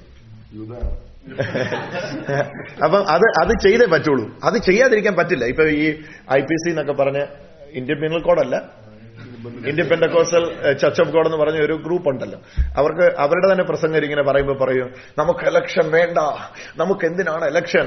കാരണം അവിടെ പാനൽ തിരിച്ചുള്ള ഇലക്ഷനാണ്. പാനൽ തിരിച്ചുള്ള ഇലക്ഷൻ എന്ന് പറയുമ്പോൾ എന്താണ്, ഒരാള് KC ജോൺ പാസ്റ്ററുടെ പാനൽ ഒന്ന്, വത്സൻ അബ്രഹാം പാസ്റ്ററുടെ പാനൽ ഒന്ന്. വത്സൻ അബ്രഹാം പാസ്റ്ററുടെ പാനലിന് വേണ്ടി വത്സൻ അബ്രഹാം പാസ്റ്റർ പാനൽ തിരിച്ച് സംഭവം നടന്നു. KC ജോൺ പാസ്റ്ററുടെ പാനലിന് വേണ്ടി പാനൽ തിരിച്ചുള്ള രാഷ്ട്രീയം. അപ്പൊ മലബാറിലൊക്കെ ഉള്ള പാസ്റ്റർമാർക്ക് AC വണ്ടി ആരിട്ട് കൊടുക്കുന്നോ കുമ്പനാട്ട് വരാൻ അവർക്ക് വോട്ട്. ഒക്കെ അരമന രഹസ്യങ്ങൾ ആരോടും പോയി പറഞ്ഞേക്കാം. അപ്പം ഇനി ആര് ഓഫർ കൂടുതൽ കൊടുക്കുന്നോ, ആര് സൈമണി സൈമണി ഉണ്ടല്ലോ, കൈമണി, ആര് കൂടുതൽ കൊടുക്കുന്ന അവർക്കോട്ടെ. അപ്പൊ ഈ സംഭവം എത്ര ഘോരം പ്രസംഗിച്ചാലും ഇലക്ഷൻ ഇല്ലാതെ പറ്റത്തില്ല. കാരണം അത് സൊസൈറ്റി ആക്ടിൽ രജിസ്റ്റർ ചെയ്തിരിക്കുന്ന. സൊസൈറ്റി ആക്ടിൽ എന്ത് ചെയ്യണം? ഇലക്ഷൻ ഉണ്ടായി വർഷങ്ങൾ തെരഞ്ഞെടുത്തേ പറ്റുള്ളൂ. അതേസമയം വീട്ടിലേക്ക് വാ. നമ്മുടെ വീട്ടില് തെരഞ്ഞെടുപ്പുണ്ടോ? അപ്പനാകാൻ തെരഞ്ഞെടുപ്പുണ്ടോ? അമ്മയാകാൻ തെരഞ്ഞെടുപ്പുണ്ടോ? ചേട്ടനാകാൻ തെരഞ്ഞെടുപ്പുണ്ടോ? ഇല്ല. കാരണം എന്താ? അത് ഓർഗനൈസേഷൻ അല്ല, പിന്നെ അതെന്താ? ഓർഗാനിസമാണ്. അത് ട്രസ്റ്റ് അല്ല, പിന്നെ എന്താ? അത് അവിടെയാണ് ഇപ്പം ഈ ഭരണഘടനയിലുള്ള കാര്യങ്ങളൊക്കെ ആൾക്കാർ എത്രത്തോളം മനസ്സിലാകുന്നത്. അതിപ്പം കഴിഞ്ഞ ദിവസം ഞാൻ ഈ പറഞ്ഞ കെ സി ജോൺ പാസ്റ്ററാണ് ഈ IPC എന്ന് പറയുന്ന സംഘടനയുടെ ഏറ്റവും വലിയ ആൾ. അദ്ദേഹം ലൈവായിട്ട് ചെയ്യുകയായിരുന്നു. നമ്മൾ ഒന്നെങ്കിൽ CSI ചർച്ചിനോട് ചേരണം, അല്ലെങ്കിൽ CSI ചർച്ച് എന്ന് പറയുമ്പോൾ ആംഗ്ലിക്കൻ ചർച്ചിന്റെ ആണ്ടല്ല വരുന്നത്. ഇന്ത്യയിൽ 3 കൂട്ടർക്ക് സഭ സ്ഥാപിക്കാനുള്ള നിയമപരമായ അധികാരമുള്ളത്. അത് സത്യാവസ്ഥയാണ്. ഓർത്തഡോക്സ് ചർച്ചിന് ഓർത്തഡോക്സിന്റെ അകത്ത് യാക്കോബയ്ക്കൊക്കെ ഉള്ള അധികാരം, പിന്നെ കാത്തലിക് ചർച്ച്, പിന്നെ CSI എന്ന് പറയുമ്പം ആംഗ്ലിക്കൻ ചർച്ചിന്റെ അണ്ടറിലാണ് കുറെ എണ്ണം വരുന്നത്. ഇവർക്ക് 3 പേർക്ക് ഇന്ത്യൻ ഭരണഘടന അനുസരിച്ച് ഇന്ത്യയെ സഭ സ്ഥാപിക്കാൻ അധികാരമുള്ളൂ. അപ്പൊ അതുകൊണ്ടാണ് ഈ പെന്തക്കോസ്റ്റിലുള്ള ആൾക്കാരെല്ലാം ഈ കുപ്പായ ഭ്രമമായിട്ട് പോയി കുറെ കണ്ടിട്ടുണ്ടായിരുന്നല്ലോ, ഫേസ്ബുക്കിലൊക്കെ കണ്ടു കാണാം. ഒരുപക്ഷെ നിങ്ങൾ കുപ്പായ ഇട്ട്. കാരണം ഡ്രസ് കോഡ് വേണം, ക്രോസ് അംഗീകരിക്കണം. അപ്പം കുരിശ് തെറ്റാന്ന് പറഞ്ഞ് പള്ളിയിൽ നിറക്കിയവർക്ക് ഇനി കുരിശ് അംഗീകരിക്കാൻ പറ്റുമോ? കുപ്പായം തെറ്റാന്ന് പറഞ്ഞ് പള്ളിയിൽ നിറക്കിയവർക്ക് ഇനി കുപ്പായം അംഗീകരിക്കാൻ പറ്റുമോ? അപ്പം അതിന്റെ വലിയ കൂലങ്കക്ഷമായ ചർച്ച അതിന്റെ അകത്ത് എന്ത് ചെയ്യാം നടക്കുക. അപ്പൊ ഞാൻ ഈ സ്പ്ലിറ്റ് വന്നതിന്റെ കാരണമാണ് പറയുന്നത്, ഈ ആർക്കും എന്ത് ചെയ്യാം, ഒരു എന്താ പറയണ്ടേ, ഒരു കുടുംബശ്രീ യൂണിറ്റ്, ഒരു കുടുംബശ്രീ സ്വയസഹായ സംഘമോ ഒരു സ്വയസഹായ സംഘം ഉണ്ടാക്കുന്ന പോലെ നമുക്ക് എന്ത് ചെയ്യാം, ഒരു സഭ ഉണ്ടാക്കാം. അതിന് പ്രത്യേകിച്ച് അതിന്റെ പോലും ആവശ്യമില്ല. അതിന് രജിസ്ട്രേഷൻ ആവശ്യമില്ല. ഇതിനൊന്നിന്റെ ആവശ്യമില്ല. ഇൻഡിപെൻഡന്റ് സഭ തുടങ്ങാനായിട്ട് പ്രത്യേകിച്ച് അപ്പോൾ അവിടെയാണ് നമ്മൾ പറയുന്നത്, ഞാൻ ഷാപ്പ് കോൺട്രാക്ടർ ആയിരുന്നു, എനിക്ക് പെട്ടെന്ന് ദൈവവിളി കിട്ടി, അപ്പോ സ്ഥലത്തുള്ളവൻ കൈവച്ചു, ഞാൻ എന്തായി, നാളെ മുതൽ പാസ്റ്ററായി, എനിക്കിനി എന്താണ്, ഇനി എന്റെ കീഴിൽ എല്ലാവരും വന്നോണം, എനിക്കെല്ലാവരും ദശാംശം തന്നോടെ, ഞാൻ കുത്തിരി പിടിച്ച് ഇത് വാങ്ങി ഞാനും എന്റെ കുടുംബവും സുഭിക്ഷമായിട്ട് കഴിയും. എന്റെ ശേഷം എന്റെ മകനെ ഞാൻ വളർത്തിക്കൊണ്ടുവരും, ഞാൻ അവൻ എന്ത് ചെയ്യും, ബിസിനസ് ഹാൻഡ് ഓവർ ചെയ്യും. അപ്പൊ അതെന്തല്ല ഇപ്പം ഞാൻ എന്റെ മകനെ എന്റെ ശേഷം വളർത്തിക്കൊണ്ട് വന്ന് ഞാൻ അങ്ങനെയല്ലേ, നമ്മളിപ്പോ ഒരു ബിസിനസ് ഒരു ഫേം എന്റെ കയ്യിലുണ്ട്, ഞാനൊരു ബിസിനസ് ചെയ്യുന്നു, എന്റെ ഡ്രീം എന്തായിരിക്കും, എന്റെ മകൻ ആ ബിസിനസ് കൈയേക്കണം എന്ന് പറഞ്ഞ നല്ല പുതിയ നിയമസഭ എന്ന് പറഞ്ഞാൽ അപ്പം മക്കൾക്ക് തീരാധാരം എഴുതി കൊടുക്കുന്ന അപ്പനുണ്ടാക്കിയ അസറ്റ് എന്താ, അപ്പൻ എന്തുണ്ടായിരുന്നു നമുക്കറിയാം. അപ്പനുണ്ടാക്കിയ അസറ്റ് മുഴുവൻ ഈ വിശ്വാസികളിൽ നിന്ന് വന്ന അസറ്റാണ്. അവിടെ പ്രഗത്ഭരും ശക്തരും മിടുക്കരും സമർത്ഥരുമായ അനേകരുണ്ട് അവിടെ. എന്നാലും അവരുടെ നടുവിലൂടെ എന്ത് ചെയ്യും, എന്റെ മകനെ ഞാൻ പൊക്കിക്കൊണ്ട് വരും. കാരണം ഈ അസറ്റ് ഒന്നും എന്ത് ചെയ്യരുത്, പുറത്തു പോകരുത്. ഇത് നമ്മുടെ കുടുംബത്തിൽ തന്നെ ഇത് ശക്തരായ ശുശ്രൂഷകരുണ്ട്. അവരോടൊക്കെ പറയും, നിങ്ങളൊക്കെ ബോർഡ് മെമ്പേഴ്സാണ്, അവരെയൊക്കെ ഓരോ തസ്തികയിലിരുന്ന് അവർക്കും എന്ത് ചെയ്യും, 20% കിട്ടുമ്പോൾ അതിന്റെ അകത്ത് 2% ഇരിക്കട്ടെ. അപ്പം ഈ 2% ഒന്നുമില്ലാത്തവന് 2% കിട്ടിയ വലിയ കാര്യമല്ലേ. അപ്പൊ അവരത് സാറ്റിസ്ഫൈഡ് ആകുമ്പോ എന്ത് ചെയ്യുന്നു, ഞാൻ എന്റെ തലമുറയ്ക്ക് അടുത്ത തലമുറയ്ക്ക് കൈമാറുന്നതല്ല എന്ത് ട്രൂ ചർച്ച്. ഞാൻ എന്റെ മകനെ പ്രൊമോട്ട് ചെയ്തുകൊണ്ട് വന്ന എന്റെ മകനെ ബിസിനസ് ഏൽപ്പിക്കുന്നതിന്റെ പേരും ബിസിനസ് എന്നാണ്. അതല്ല സഭ. പുതിയ നിയമസഭയിൽ പത്രോസ്ലീഹയുടെ മകനല്ല. പത്രോസ്ലീഹ വിവാഹം കഴിച്ചിരുന്നല്ലോ, അമ്മായിമ്മ ഉണ്ടായിരുന്നല്ലോ, അമ്മായിമ്മയ്ക്ക് പനി പിടിച്ചിരുന്നല്ലോ. അപ്പൊ പത്രോസ്ലീഹ മകനെ കൊണ്ടുവന്ന് ഇത് അടുത്ത ആളെ ഏൽപ്പിച്ച പരിപാടി അല്ലിത്. അപ്പൊ നമ്മൾ പറയും തിമത്തിയോസിനെ മകനെന്ന് വിളിച്ചിട്ടുണ്ട്. പൗലോസിന്റെ മകനൊന്നും അല്ലായിരുന്നു തിമത്തിയോസ്, വിശ്വാസത്തിൽ ജനിപ്പിച്ച മകനായിരുന്നു തിമത്തിയോസ്. വിശുദ്ധ പൗലോസ്ലീഹ തിമത്തിയോസിനെ വരമേൽപ്പിക്കുമ്പോൾ നമ്മൾ കാണുന്നത് അപ്പം മകന് കൊടുക്കുന്ന ഒരു അധികാരമായിട്ടല്ല, ആത്മീയ സന്തതിയാണ്. അല്ലാതെ പൗലോസ് തിമത്തിയോസിനെ ജനിപ്പിച്ചു എന്ന ആശയത്തിലല്ല, ബയോളജിക്കലി സൺ എന്നുള്ള ആശയത്തിലല്ല. അപ്പൊ ഈ പറഞ്ഞു വന്നത്, മോൻ ചോദിച്ച ആ ചോദ്യത്തിന്റെ ഉത്തരം ഇതാണ്. ഈ സ്പ്ലിറ്റിന്റെ അടിസ്ഥാനപരമായ കാരണം എന്ന് പറയുന്നത് ബേസിക്കലി ഇതാണ്, വാളെടുക്കുന്നവനെല്ലാം വെളിച്ചപ്പാട്. ഒരു കൈവെപ്പിന്റെ ആവശ്യം ഇതിനകത്ത് ഇല്ല. പിന്നെ ഇത് അത് ആണ് ഇതിന്റെ സംഭവം പോകുന്നത്. ഇതിനകത്ത് തന്നെ ഇപ്പം ഞാൻ അസംബ്ലീസ് ഓഫ് ഗോഡ് എന്ന് പറയുന്ന പ്രസ്ഥാനത്തിൽ പാസ്റ്ററായിരുന്നു. അപ്പം അസംബ്ലീസ് ഓഫ് ഗോഡിൽ എങ്ങനെയാണെന്ന് ചോദിച്ചാൽ ക്രെഡൻഷ്യല്, ലൈസൻസ് ടു പ്രീച്ച്, പിന്നെ അതിന്റെ മൂന്ന് ഘട്ടങ്ങൾ, അത് കഴിഞ്ഞ് ഓർഡിനേഷൻ അതൊക്കെ കഴിയുമ്പോഴാണ് ഈ പ്രസ്ബിറ്ററോ അല്ലെങ്കിൽ ഓർഡൈൻഡ് പാസ്റ്ററോ ഒക്കെ ആയിട്ട് കല്യാണം നടത്തുക, സ്നാനം കൊടുക്കുക, അങ്ങനെയുള്ള സംഭവങ്ങളൊക്കെ നടത്തുക. അവിടെയും ഈ സിസ്റ്റം എല്ലാം ഉണ്ട്. ബേസിക്കലി ഈ സിസ്റ്റം ഒക്കെ എല്ലായിടത്തും ഉണ്ട്. പക്ഷെ പേര് വേറെ എന്നേ ഉള്ളൂ. ഉദാഹരണം പറയുമ്പം മാമോദീസ ഇല്ല, പക്ഷെ ശിശു പ്രതിഷ്ഠയുണ്ട്. മാമോദീസ ഇല്ല. മാമോദീസക്ക് ഞങ്ങളെതിരാ. കൊച്ചിനെ ഇപ്പൊ എന്നാ ചെയ്താലും കൊച്ചിനെ അറിയാൻ പറ്റില്ല. കൊച്ചിനെ ഈ 8ാം നാളിൽ കൊച്ചിനെ എന്നാ കൊണ്ടെന്ന് ചെയ്താലും കൊച്ചിനൊന്നും അറിയത്തില്ല. അപ്പൊ തിരിച്ചു ചോദിക്കുക, അപ്പൊ 8ാം നാളിൽ പരിശോധന ഏറ്റ കുഞ്ഞിനെ ദൈവം അംഗീകരിച്ചല്ലോ പഴയ നിയമത്തിൽ. അതിന് അപ്പൊ ദൈവത്തിന് പ്രശ്നമില്ലേ? 8ാം നാളിൽ പരിശോധന ഏറ്റ കുഞ്ഞിനെ ദൈവം അംഗീകരിക്കാമെങ്കിൽ പിന്നെ 8ാം ദിവസം മാമോദീസ ഏറ്റ കുഞ്ഞിനെ ദൈവത്തിന് അംഗീകരിച്ചുകൂടെ? അത് ചോദിക്കുമ്പം ഇല്ലില്ല, കുഞ്ഞിനൊന്നുമില്ല. അങ്ങനെയാണ് പിന്നെ എന്തിനാ ചൈൽഡ് ഡെഡിക്കേഷൻ നടത്തുന്നേ? അപ്പം എന്തില്ല? മാമോദീസ ഇല്ല, പക്ഷെ ആ പേരിലുള്ള വേറൊന്ന് ഉണ്ട്. അതിന്റെ പേരെന്താ? Child dedication. പട്ടത്വമില്ല, പക്ഷെ എന്തുണ്ട്? ഓർഡിനേഷൻ ഉണ്ട്. രൂപതയില്ല, പക്ഷെ ഡയോസിസ് ഉണ്ട്. പട്ടത്വത്തിന്റെ ഇംഗ്ലീഷല്ലേ? പട്ടത്വത്തിന്റെ ഇംഗ്ലീഷാണ് ഓർഡിനേഷൻ എന്ന് പറഞ്ഞാൽ പുരോഹിതന് സ്ഥാനം കൊടുക്കുന്നതിന്റെ, അത് മലയാളം ഡിക്ഷണറിന്ന് ഞാൻ വായിച്ചു, പുരോഹിതന് സ്ഥാനം കൊടുക്കുന്നതിന്റെ പേരാണ് ഓർഡിനേഷൻ. അപ്പം ബേസിക്കലി ഓർഡിനേഷൻ എന്നുള്ള പദം പോലും ഉപയോഗിക്കാനായിട്ട് അതിന് യോഗ്യതയില്ല. ഇനി രണ്ടാമത്തെ പറഞ്ഞു കഴിഞ്ഞാൽ രൂപത ക്രമം എല്ലാം തെറ്റാണ്. രൂപതയുടെ ഇംഗ്ലീഷാണ് എന്ത്? ഡയോസിസ്. അപ്പൊ നമുക്ക് രൂപതയില്ല, പിന്നെ എന്തുണ്ട്? ഭദ്രാസനമുണ്ട്, ഡയോസിസ് ഉണ്ട്. അപ്പൊ ഡയോസിസ് എന്നുള്ള ഇംഗ്ലീഷ് വാക്ക് കേൾക്കുമ്പോൾ നമ്മൾ എന്ത് വിചാരിക്കും? രൂപത വിട്ട് ഇറങ്ങിയ നമുക്ക് ദൈവമായിട്ട് ഡയോസിസ് തന്നു. ഡയോസിസ് എന്ന് പറഞ്ഞാൽ എന്നാ? രൂപത തന്നെയാണ്. ഇനി ലോകയില്ല. ലോക തെറ്റാ. കാരണം ലോക പാടില്ല. സ്വർഗത്തിൽ നിലയെങ്കി ധരിച്ചവരെ കണ്ടാൽ പോലും ലോക തെറ്റാ. ലോക പൗരോഹിത്യ ബന്ധനമെന്നാണ് പഠിപ്പിക്കുന്നത്. പക്ഷെ എന്തുണ്ട്? ജുബ ഉണ്ട്. ജുബയും ലോകയും തമ്മിൽ എത്ര ദൂരമുണ്ട്? ഒരു മുഴത്തിന്റെ ദൂരത്തിനിടയിൽ സഭ മാറി, വ്യത്യാസമായി. സിസ്റ്റം അതുപോലെ തന്നെയുണ്ട്. എന്നെ കല്യാണം, ഞാൻ ഈ പെന്തക്കോസ്റ്റ് വെഡിങ് നടത്തിക്കൊണ്ടിരുന്നത്, അപ്പൊ അതുകൊണ്ട് എനിക്കറിയാം. വിവാഹം എന്ന് പറഞ്ഞാൽ എന്നാ? കംപ്ലീറ്റ് പെന്തക്കോസ്റ്റിലെ വിവാഹവും പൗരോഹിത്യ സഭയിൽ നിന്ന് കടമെടുത്ത. പക്ഷെ അവിടെ എന്തില്ല? മോതിരം താലി വാഴ്ത്തുകയോ മാല വാഴ്ത്തുകയോ കിരീടം വെപ്പോ കാര്യങ്ങളോ ഇല്ല. എന്നാൽ അതിന്റെ വേറൊരു വേർഷൻ എന്ത് ചെയ്തിട്ടുണ്ട്? സമ്മതം ചോയരും ഉണ്ട്, കൈകൊടുപ്പീരും ഉണ്ട്. ഇപ്പം പിന്നെ ഓരോന്നോരോന്നായിട്ട് എന്ത് ചെയ്യുന്നുണ്ട്? അതിന്റെ അകത്തോട്ട് കയറി വരുന്നുണ്ട്. വേറൊരു തലത്തിൽ കുമ്പസാരത്തിനെതിരാ. കുമ്പസാരം പാടില്ല, കുമ്പസാരമേ പാടില്ല. പക്ഷെ കൗൺസിലിംഗ് ആകാം. കുമ്പസാരം പാടില്ല, കുമ്പസാരം തെറ്റാണ്. പക്ഷെ എന്താകാം? കൗൺസിലിംഗ് ആകാം. കുമ്പസാരത്തിൽ എന്താ ചെയ്യുന്നത്? ഞാൻ ചെയ്ത കാര്യം അവിടെ പോയി പറഞ്ഞിട്ട് അയാൾ എനിക്ക് ദൈവം ചെയ്ത കാര്യത്തെക്കുറിച്ചുള്ള ഉറപ്പ് തന്നെ എന്നെ വിടുകയാണ്. കൗൺസിലിംഗിൽ എന്നാ ചെയ്യുന്നത്? കിള്ളി ചോദിക്കുകയാണ്, എങ്ങനെയായിരുന്നു സംഭവിച്ചേ, എപ്പോഴായിരുന്നു സംഭവിച്ചേ. ഇത് കൗൺസിലിംഗ് ആകാം. പക്ഷെ എന്ത്? നേർച്ച ഇടുന്നത് തെറ്റാ. പക്ഷെ സ്തോത്ര കാഴ്ചയില്ല. നേർച്ച ഇടുന്നത് തെറ്റാ, സ്തോത്ര കാഴ്ച തെറ്റാ. ഉത്സവം തെറ്റാ. ജനറൽ കൺവെൻഷൻ ആണെങ്കിൽ ആകാം. ജനറൽ കൺവെൻഷൻ ആണെങ്കിൽ ആകാം. ഈസ്റ്റർ തെറ്റാ, ക്രിസ്മസ് തെറ്റാ, ഒന്നും എന്തില്ല. നമുക്ക് സഭയുടെ പാരമ്പര്യത്തിൽ ഈസ്റ്റർ ഉണ്ട്, സഭയുടെ പാരമ്പര്യത്തിൽ ഇതെല്ലാം ഉണ്ട്. പക്ഷെ നമുക്ക് ആണ്ടർതി യോഗം, അത് ആണ്ടിന്റെ അവസാന യോഗം ഭയങ്കര സംഭവമാണ്. അത് നമ്മൾ വൻ സംഭവമായിട്ട് നടക്കും. നമുക്ക് ഈസ്റ്റർ ഇല്ല, ക്രിസ്മസ് ഇല്ല, പക്ഷെ ആണ്ടർതി നമുക്ക് എന്തുണ്ട്? മുറയായിട്ടുണ്ട്. അപ്പം സിസ്റ്റത്തിൽ എന്തില്ല? വ്യത്യാസം ഒന്നുമില്ല. പക്ഷെ സാധാരണക്കാരെ എന്ത് ചെയ്യാൻ പറ്റും? തെറ്റിദ്ധരിപ്പിക്കാൻ പറ്റിയ ഒരു ഫ്രെയിം വർക്ക് ഉണ്ടാക്കിയിരിക്കുന്നു. അപ്പൊ അതുകൊണ്ട് ബ്രദർ പറഞ്ഞാണ് ഇതിന്റെ സംഭവിച്ചിരിക്കുന്നത്. എന്താണ്? ഗ്രൂപ്പുകളായി പിരിഞ്ഞ് അപമാനകരമായ തലത്തിൽ ഇത് എന്ത് ചെയ്തിരിക്കുന്നു? മാറിയിരിക്കുന്നു. അവസാനത്തെ ക്വസ്റ്റ്യൻ. അപ്പൊ ഇവിടെ ഒത്തിരി സഭകൾ നമ്മൾ കാണുന്നുണ്ട്. അപ്പൊ ഇതിൽ ഏത് സഭയിലാണ് നമ്മൾ പോകേണ്ടത്? അതാ ഞാൻ ആദ്യമേ പറഞ്ഞേ. ഞാൻ ഒരു സഭയിൽ പോകുന്നതിന് മുമ്പ്, ഏതാണ് കർത്താവ് ആഗ്രഹിക്കുന്നത്? ഞാനൊരു ചേർച്ചിൽ പോകുന്നതിന് മുമ്പ് ഏറ്റവും ആദ്യം നമ്മൾ നോക്കണം അവിടെ അപ്പോസ്തോലിക അധികാരമുണ്ടോ. അത് നമ്മൾ സഭാചരിത്രത്തിൽ നോക്കുമ്പോൾ ഈ കൈവെപ്പ്, അപ്പോസ്തോലിക കൈവെപ്പുണ്ടോ? ആ കൈവെപ്പിന് പ്രാധാന്യം ഇല്ലാത്ത സഭയല്ല. അങ്ങനെ അല്ലാതെ സിസ്റ്റം ഇല്ല. ഇനി ഞാൻ ചോദിക്കട്ടെ, യഥാർത്ഥ സഭ എന്ന് പറയുമ്പോൾ എന്റെ വീട്ടിൽ സമ്പത്തുണ്ടാക്കുന്ന അല്ല സഭ.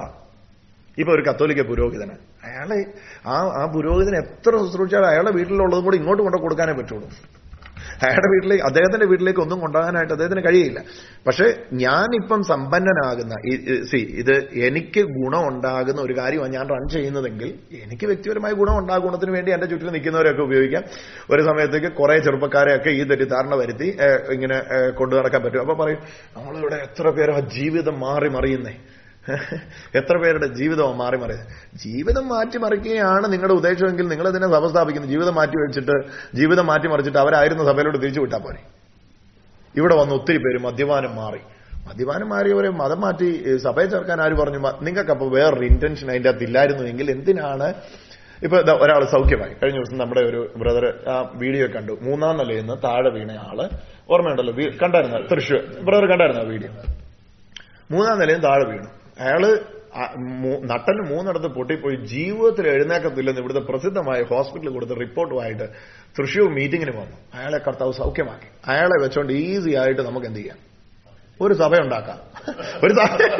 ഒരു സഭയുണ്ടാക്കാൻ പറ്റിയ ഒരിതാണ്. കാരണം ഡോക്ടർ വന്ന് പറയുകയാണ് ഇത് ദൈവം അല്ലാതെ വേറെ ഒന്നും ചെയ്താൽ ആരെ ചികിത്സിച്ച ഡോക്ടർ വന്ന് പറയാം. അപ്പം അദ്ദേഹത്തിന്റെ അടുത്ത് പോയി ഈ ഒരു സാക്ഷ്യം മാർക്കറ്റ് ചെയ്തുകൊണ്ട് വേണമെങ്കിൽ എന്ത് ചെയ്യാം? സഭയുണ്ടാക്കാം. ഞാൻ അദ്ദേഹത്തോട് പറഞ്ഞു ഒറ്റ കാര്യമുള്ളൂ, നിങ്ങൾ ഏത് പള്ളിയിൽ പോകുന്നയാളാണ്? അപ്പൊ എന്നോട് പറഞ്ഞു ഇന്ന കാത്തലിക് റൈറ്റിൽ ഇന്ന ചർച്ചിൽ പോകുന്നയാളാണ്, നിങ്ങൾ ആ സഭയിൽ പോയി ഇതിന്റെ സാക്ഷിയാണ്. അപ്പൊ അവര് വലിയ സന്തോഷത്തോടെ ആ സഭയിൽ പോയിട്ട് കർത്താവിന്റെ സാക്ഷി.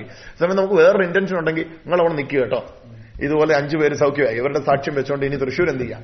ഒരു സഭ പുതിയതായിട്ടുണ്ടാക്കാം. അതിന് ഇവിടുന്ന് ഒരാളെ എന്ത് ചെയ്യാം? അങ്ങോട്ട് അപ്പോയിന്റ് ചെയ്യാം. അവിടുന്ന് മാസാമാസം ഒരു വരുമാനം ഇങ്ങോട്ടുണ്ടാക്കും. മീൻസ് ഇത് ബ്രാഞ്ചാണ്. ഒരു ബ്രാഞ്ച് എന്ന് പറഞ്ഞാൽ എന്റെ ബിസിനസ് ഞാൻ ഒരു വർഷത്തേക്ക് മാറ്റുന്നതാണ്. യഥാർത്ഥ സഭയിൽ അതല്ല, ട്രൂ ചർച്ചിൽ അതല്ല. ട്രൂ ചർച്ചിൽ അതല്ല. തന്നെ പോലീസൊക്കെ ആണെങ്കിലും യെരുശലേം ദേവാലയത്തിലേക്കല്ലേ അവർ പോയിക്കൊണ്ടിരുന്നത്? അതെ അതെ. അവരവിടെ പോയി സാക്ഷിയാകും. അല്ല, പരിശുദ്ധാത്മാവിനെ പ്രാപിച്ച ശേഷവും അപ്പോസ്തലന്മാർ പോയത് യെരുശലേം ദേവാലയത്തിലേക്ക്. അപ്പോസ്തലപ്രവൃത്തി 3-ാം അധ്യായത്തിൽ പരിശുദ്ധാത്മാവിനെ പ്രാപിച്ച ശേഷം 2-ാം അധ്യായത്തിൽ പരിശുദ്ധാത്മാവിനെ പ്രാപിച്ചിട്ട് 3-ാം അധ്യായത്തിൽ ദേവാലയത്തിൽ പ്രാർത്ഥിക്കാൻ പോയപ്പോഴാണ് എന്ത് ചെയ്ത്? മുടന്തിന് എഴുന്നേറ്റ്. ആ ദേവാലയം ഏതാ? യാഗവും യാഗപീഠവും യാഗവസ്തു ഉണ്ടായിരുന്ന ജെറുസലേം ദേവാലയം. അപ്പം ഇത് സൗഖ്യം നടന്നവനൊക്കെ മതം മാറുകയായിരുന്നെങ്കിൽ, സൗഖ്യം നടന്നിടത്തെല്ലാം ലാസറിന്റെ സൗഖ്യം നടന്നു. ലാസർ ഉയർത്തു. എടാ നല്ലൊരു അനൗൺസ് ചെയ്തു, അടുത്ത ഞായറാഴ്ച രാവിലെ 10 മണിക്ക് ഇവിടെ യോഗം തുടങ്ങുക. നമ്മള് അപ്പുറത്ത് ബഥാനിയ നസ്രത്തിലുള്ള എല്ലാത്തിനും കൂട്ടിക്കോടാ. ഈ പരിപാടിയല്ല കർത്താവ് ചെയ്തേ. ലാസറിനെ ഉയർത്തെഴുന്നപ്പോൾ ലാസർ അവിടെ സാക്ഷ്യത്തിനായിട്ട് നിർത്തി. ഗദരത്തിന്റെ ദേശത്ത് നിന്നുള്ളവൻ പറഞ്ഞു, ഭൂതം പോയല്ലോ, ഞാനൊന്ന് നിന്റെ കൂടെ പോരാം. വേണ്ട വേണ്ട, നീ അവിടെ നില്ല, നീ ഇവിടെ കർത്താവിന്റെ സാക്ഷിയായിട്ട് നിൽക്കാനാണ് പറഞ്ഞത്. അപ്പം പക്ഷെ ഇതിനകത്ത് എന്തില്ല? ഇതിനകത്ത് ബെനഫിറ്റ് ഒന്നുമില്ല, ഇതിനകത്ത് പ്രോഫിറ്റ് ഒന്നുമില്ല, ഇതിനകത്ത് നഷ്ടമേ ഉള്ളൂ. ഇത് പറയുന്നതുകൊണ്ട് ഇത് ഈ തരത്തിൽ പോകുന്നവരും കൂടെ ശത്രുക്കളാവും. അവരിപ്പോ ഇടയലേഖനം അവരുടെ സഭകളിലൊക്കെ വായിക്കും, ഈ പുള്ളിയുടെ കേൾക്കരുത്.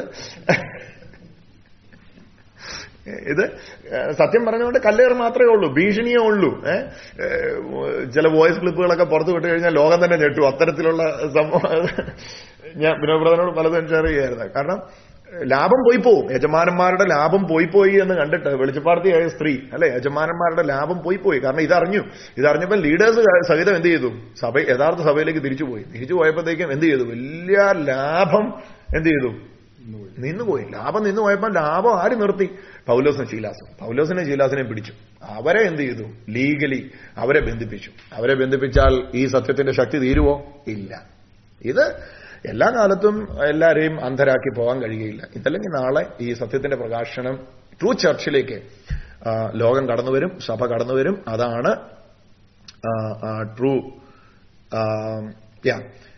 അതാണ് ട്രൂ ചർച്ചിന്റെ മോഡൽ. എനിക്ക് തോന്നുന്നു ഓൾമോസ്റ്റ് ക്വസ്റ്റ്യന്. അപ്പൊ ഈ ഗർവാപ്പസിയാണ് ഇനി നടക്കാൻ പോകുന്നത്. തനിമയിലേക്കുള്ള മടങ്ങിപ്പോക്കാണ് ഇനി നടക്കാൻ പോകുന്നത്. ഞാൻ കഴിഞ്ഞ ദിവസം അത് പ്രസംഗിച്ചും പറഞ്ഞു, ഇനി നടക്കാൻ പോകുന്ന ഒരു വലിയ ഉണർവുണ്ട്. മോനോട് ഞാൻ പറയാം, നടക്കാൻ പോകുന്ന ഒരു വലിയ ഉണർവുണ്ട്. ഇപ്പൊ നമ്മൾ പറയും ഈ ഉണർവിൽ ആ സഭ ഉണ്ടായി. ഏത് ഉണർവില്ല സഭയുണ്ടായി? അപ്പുറത്ത് മർത്തോമ പള്ളിയിൽ പോകുന്നവനും ഇപ്പുറത്ത് യാക്കോബ് പള്ളിയിൽ പോകുന്നവനും അവിടെ യേശു ദൈവമാണെന്ന് വിശ്വസിച്ചിരുന്ന ആളാ. എന്നാ പുതുതായിട്ട് വ്യത്യാസം സംഭവിച്ചേ?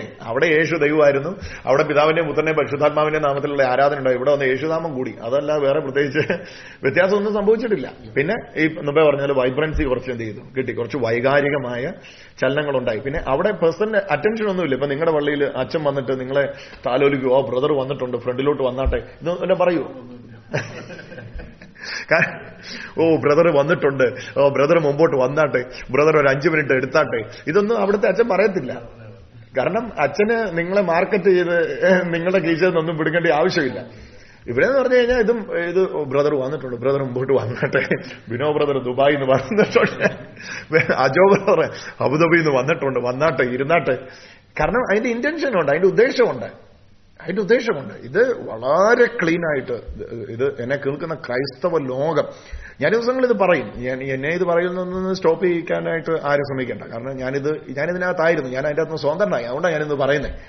അപ്പം എന്നെ ശത്രുവായിട്ട് കണ്ടിട്ട് കാര്യമില്ല. ഇതാണ് സത്യാവസ്ഥ. ഇത് ഡിസ്കസ് ചെയ്യപ്പെടേണ്ടിയ കാര്യമാണ്. ഞാൻ സമ്പാദ്യം ഉണ്ടാക്കിയ എന്റെ മകനെ ഭരമേൽപ്പിച്ച് എന്റെ മകൻ പിന്തുടരുന്ന അപ്പൻ മക്കൾ പിന്തുടർച്ച പരിപാടി പഴയ നിയമത്തിലെ ലേവ്യ പരിപാടിയായിരുന്നു. ആ പരിപാടി അല്ല യേശുവിലുള്ള പരിപാടി. യേശു ഒരൊറ്റ റിലേറ്റീവിനെ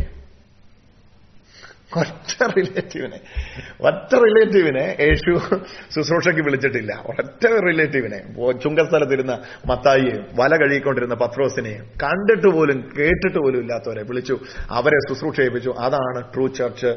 ഇത് ഞാൻ കഴിയുമ്പോൾ എന്റെ മകനെ ഇഷ്ടപ്പെടാത്തവരെല്ലാം പുറത്തു പോക്കോ. കഴിവും പ്രാപ്തിയുള്ള 1000 പേര് കാണും. പക്ഷെ എന്റെ മകനല്ലാതെ വേറെ ആരും ഇവിടെ എന്ത് ചെയ്യരുത്, തല പൊക്കരുത്. ആരൊക്കെയുണ്ട് ട്രസ്റ്റിൽ? അത് ഞാൻ, എന്റെ ഭാര്യ, പിന്നെ എന്റെ മകന്റെ ഭാര്യ, പിന്നെ ചേതം പറയല്ലോ, പിന്നെ എന്റെ ചൊൽപ്പടിക്ക് ഞാനിങ്ങനെ വയ്ക്കുമ്പം റിമോട്ട് കൊണ്ടുപോകുന്ന 2 പേരെയും കൂടെ അതിന്റെ അകത്ത് ഇട്ടിട്ടുണ്ട്. അതല്ല, that is not the church, that is organisation. The true church is organism. അവിടെ ഒരു പിതാവ് ഉണ്ടാവും. ആ പിതാവിന്റെ കീഴിലായിരിക്കും ആ ചർച്ച് പോകുന്നത്. ആ പിതാവ് ആത്മീയ പിതാവായിരിക്കും. അയാൾ ബയോളജിക്കൽ ഫാദർ ആയിരിക്കത്തില്ല. പക്ഷേ അദ്ദേഹത്തിന്റെ കീഴിൽ അപ്പൻ മക്കൾ എന്ന പോലെ ഒരു ചർച്ച് പോകും. അതാണ് ട്രൂ ചർച്ച്. ആ ട്രൂ ചർച്ചിനകത്ത് എന്തുണ്ട്? ഓർഗാനിസമാണ്. അവയവങ്ങളാ തമ്മിൽ. ഖജാൻജി അവയവമല്ല, അപ്പനും മകനും തമ്മിൽ ബന്ധമാണ്, രക്തബന്ധം. അതാണ് പൗലോസ് ലേഖനം എഴുതുമ്പോൾ പറയുന്നത്, ക്രിസ്തുവിൽ നിങ്ങൾക്ക് 10,000 ഗുരുക്കന്മാരുണ്ടെങ്കിലും പിതാക്കന്മാരേറെയില്ല. അപ്പൊ ട്രൂ ചർച്ച് എന്ന് പറയുന്ന ഒരു പിതാവിന്റെ കീഴിൽ നിൽക്കുന്ന സഭയാണ്. പ്രസിഡന്റിന്റെ കീഴിൽ നിൽക്കുന്ന അല്ല, ഓവർസിയറിന്റെ കീഴിൽ നിൽക്കുന്ന അല്ല, സൂപ്രണ്ടിന്റെ കീഴിൽ നിൽക്കുന്ന അല്ല. ട്രൂ ചർച്ച് എന്ന് പറയുന്ന പിതാവിന്റെ കീഴിൽ നിൽക്കുന്ന. അതുകൊണ്ടാണ് ഫാദർ അപ്പ എന്ന സ്ഥാനം കൊടുത്ത്. അതുകൊണ്ടാണ് അപ്പനും മക്കളും തമ്മിലുള്ള വിഷയങ്ങൾ വീടിനകത്ത് തീരണമെന്ന് പറയുന്നത്. ശ്രദ്ധ പോകേണ്ട ആവശ്യമില്ല. കാരണം അപ്പനും മകനും തമ്മിലുള്ള വിഷയമാണ്. അപ്പനെ തെരഞ്ഞെടുക്കാൻ മകന് അവകാശമില്ല, മകനെ തെരഞ്ഞെടുക്കാൻ അപ്പനും അവകാശമില്ല. അപ്പൊ ഇത് ചിന്തിക്കുക. ഇതില് വലിയ, എനിക്കൊന്ന് ഓൾമോസ്റ്റ് നമ്മള് സാറിന് വല്ല ക്വസ്റ്റ്യനും ഉണ്ടോ? ഓൾമോസ്റ്റ് ഏരിയാസ് കവർ ചെയ്തെന്ന് തോന്നുന്നു. True church is rich. ആ യഥാർത്ഥ സഭ ഒരുപക്ഷെ നമ്മളിപ്പോ കണ്ടേക്കാം. അപ്പം നമ്മൾ പറയൂ, യോ ആ ട്രൂ ചർച്ച് എന്ന് പറയുന്നതിന്റെ അകത്താണ്ട് തർക്കം നടക്കുന്നു, ആ ട്രൂ ചർച്ച് പറയുന്നതിന്റെ അകത്താണ്ട് ബലാത്സംഗം നടന്നു എന്ന് കേൾക്കുന്നു. പീഡനവീരന്മാരുടെയാണോ ട്രൂ ചർച്ച്? അതാ നമ്മൾ അടുത്ത ചോദിക്കുന്നത്. ട്രൂ ചർച്ച് എന്ന് പറയുമ്പം പീഡനവീരന്മാരും ഭൂമാഫിയക്കാരും ഒക്കെ ഉള്ളതാണോ? അതൊക്കെ ഞങ്ങൾ കേൾക്കുന്നുണ്ടല്ലോ. അവിടെയാണ് നമ്മൾ അറിയണ്ടേ. ഭൂമിയിലെ സഭയെന്ന് പറയുന്നതിനകത്ത് എല്ലാവിധ മീനുകളും കയറുന്ന വലയാണ് ദൈവരാജ്യം. അതാണ് യേശു പറഞ്ഞത്. പാപവും പുണ്യവും ഇതിനകത്തുണ്ട്. പെർഫെക്റ്റ് ആയ ഒരു ചർച്ചയാണ് ഇതൊന്നും ഒരിക്കലും ചിന്തിക്കരുത്. ഇതിനകത്ത് ഇംപെർഫെക്റ്റ് ആയിട്ടുള്ളവരുണ്ട്. അത് 1-ാം നൂറ്റാണ്ടിൽ തന്നെയുണ്ട്. കൊരിന്ത് സഭ പൗലോസ്ലീഹ നേരിട്ട് സ്ഥാപിച്ച സഭയായിരുന്നു. ആ കൊരിന്ത് സഭയിൽ അപ്പന്റെ ഭാര്യയെ വെച്ചോണ്ടിരുന്നവൻ ഉണ്ടായിരുന്നുവെന്ന് 5-ാം അധ്യായം 1-ാം വാക്യത്തിൽ നമ്മൾ വായിക്കുന്നു. സ്റ്റെപ്പ് മദറിനെ, 2-ാം അമ്മയെ ഭാര്യയായി പരിഗണിച്ചവൻ ഉണ്ടായിരുന്നു. തർക്കങ്ങളോ? പൗലോസിന്റെ പക്ഷക്കാർ, അപ്പല്ലോസിന്റെ പക്ഷക്കാർ, കേഫാവിന്റെ പക്ഷക്കാർ എന്നിങ്ങനെ സ്പ്ലിറ്റ് കൊരിന്ത് സഭയിൽ ഉണ്ടായിരുന്നു. അതുകൊണ്ട് കൊരിന്ത് സഭ ഒറിജിനൽ അല്ലെന്നാണോ അർത്ഥം? അവിടെയാണ് നമ്മൾ അറിയണ്ടേ. സഭ ഓരോ ദിവസവും ശുദ്ധീകരിക്കപ്പെട്ടുകൊണ്ടിരിക്കുകയാണ്. ഈ കാലഘട്ടങ്ങളിൽ സഭ ഉപദ്രവങ്ങൾ നേരിട്ടിട്ടില്ലേ? ഉപദ്രവങ്ങൾ നേരിട്ടിട്ടുണ്ട്. പക്ഷെ സഭയെ ദൈവം എന്ത് ചെയ്തിരിക്കുക? ശുദ്ധീകരിച്ചുകൊണ്ടിരിക്കുക. അപ്പം ഇതൊരു ഉൾക്കാഴ്ചയായിട്ട് കേൾവിക്കാരുടെ ഹൃദയത്തിലേക്ക് പതിയട്ടെ. ട്രൂ ചർച്ചിന്റെ ഭാഗമായിട്ട് നിന്നിട്ട് അതിന്റെ ആ ലിറ്റർജി, അത് സ്വർഗത്തിൽ മുഴങ്ങിയ ശബ്ദമാണ്. അത് കേൾക്കുക, അതിന്റെ അകത്ത് എന്നതായി ചൊല്ലുന്നതെന്ന് അറിഞ്ഞുകൊണ്ട് ചൊല്ലുക, അതിന്റെ അർത്ഥത്തിലേക്കും അതിന്റെ ആഴത്തിലേക്കും ഇറങ്ങുക. വേറെ എന്തെങ്കിലും കോമൺ ഇതിനകത്ത് ഡിസ്കഷന് വേണ്ടി വരുന്നുണ്ടോ? ലൈവായിട്ട് ഒരുപാട് ക്വസ്റ്റ്യൻസ് ഉണ്ടോ അറ്റൻഡ് ചെയ്യാൻ വേണ്ടി?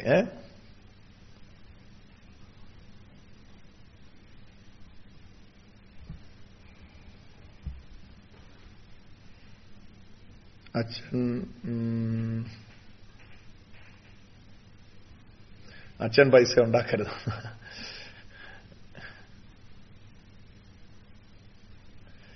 Benny George, go to a true church has got continued apostolic succession and grace of true priesthood.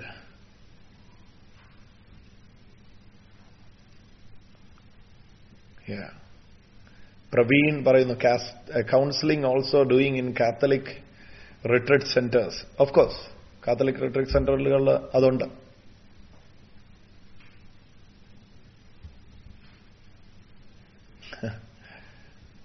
Yeah.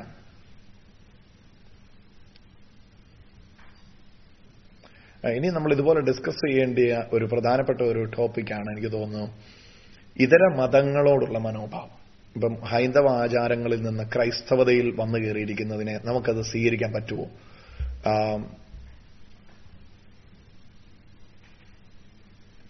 അതുപോലെ തന്നെ തിരി കത്തിക്കുക, നിലവിളക്ക് വെക്കുക, അതും കൂടെ നമുക്കൊരു ഡിസ്കഷൻ എപ്പോഴെങ്കിലും ഒന്ന് എടുക്കാം. ഇനി വരുമ്പോ അതിന്റെ ഒരു ഡിസ്കഷനും കൂടെ. ഇപ്പൊ ഓണക്കുർബാന നടത്തിയെന്ന് കേൾക്കുന്നു. ഓണക്കുർബാന നമുക്ക് യോഗ്യമാണോ? ഇതര മതങ്ങളോടുള്ള നമ്മുടെ മനോഭാവം എന്തായിരിക്കണം? ഏത് എക്സ്റ്റെന്റ് വരെ നമുക്കത് ഉൾക്കൊള്ളാൻ പറ്റും? വിഗ്രഹാർപ്പിതം, അങ്ങനെയുള്ള വിഷയങ്ങളുടെ ഒരു ഡിസ്കഷന് വേണ്ടി ഇനി നമുക്ക് ഒരു ഡിസ്കഷനൂടെ എടുക്കാം. ലൈവിൽ ചേരുന്ന എല്ലാവർക്കായും കർത്താവിന് സ്തോത്രം ചെയ്യുന്നു. Baby Bijilal, Alfred Christopher sir, Kochurani Mathew അബുദാബിയിൽ നിന്ന്, Kevin Prince, Baiju Ouseppukutty, Jancy, Shajan George, Shaiju, Isaac, Alex,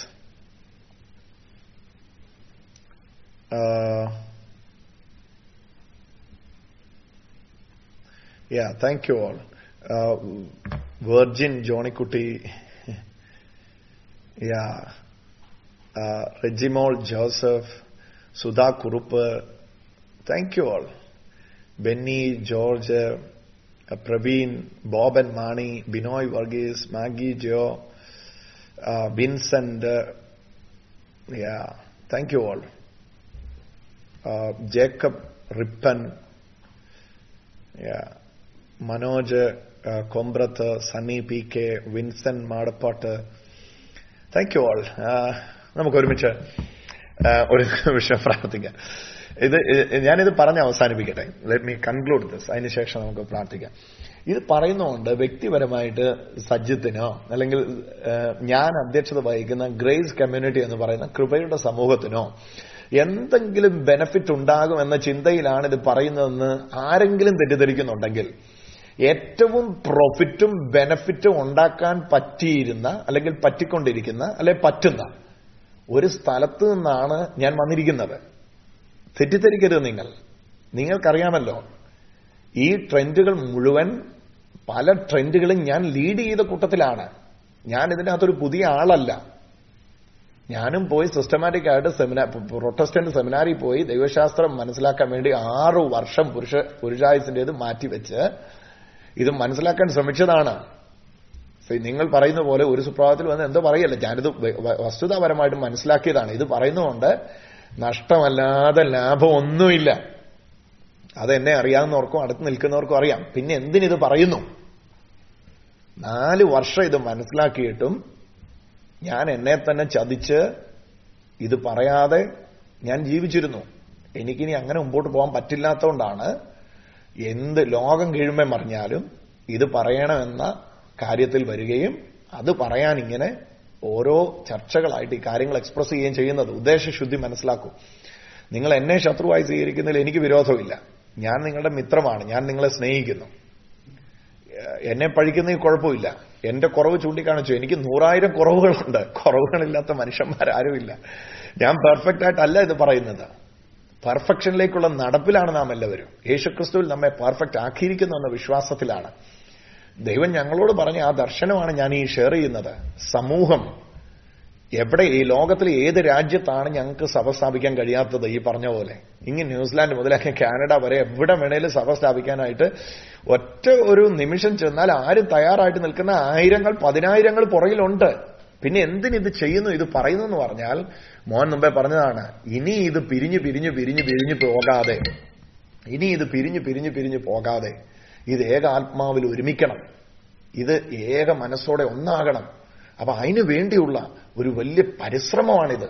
ആ പരിശ്രമം ഒന്ന് തിരിച്ചറിഞ്ഞ് ഇതിൽ ചേരണം, ഇത് മനസ്സിലാക്കണം. ഇതല്ലാതെ ഇതിൻ്റെ അകത്ത് വേറെ ഹിഡൻ അജണ്ടകളില്ല. ഇതാണ് സത്യം.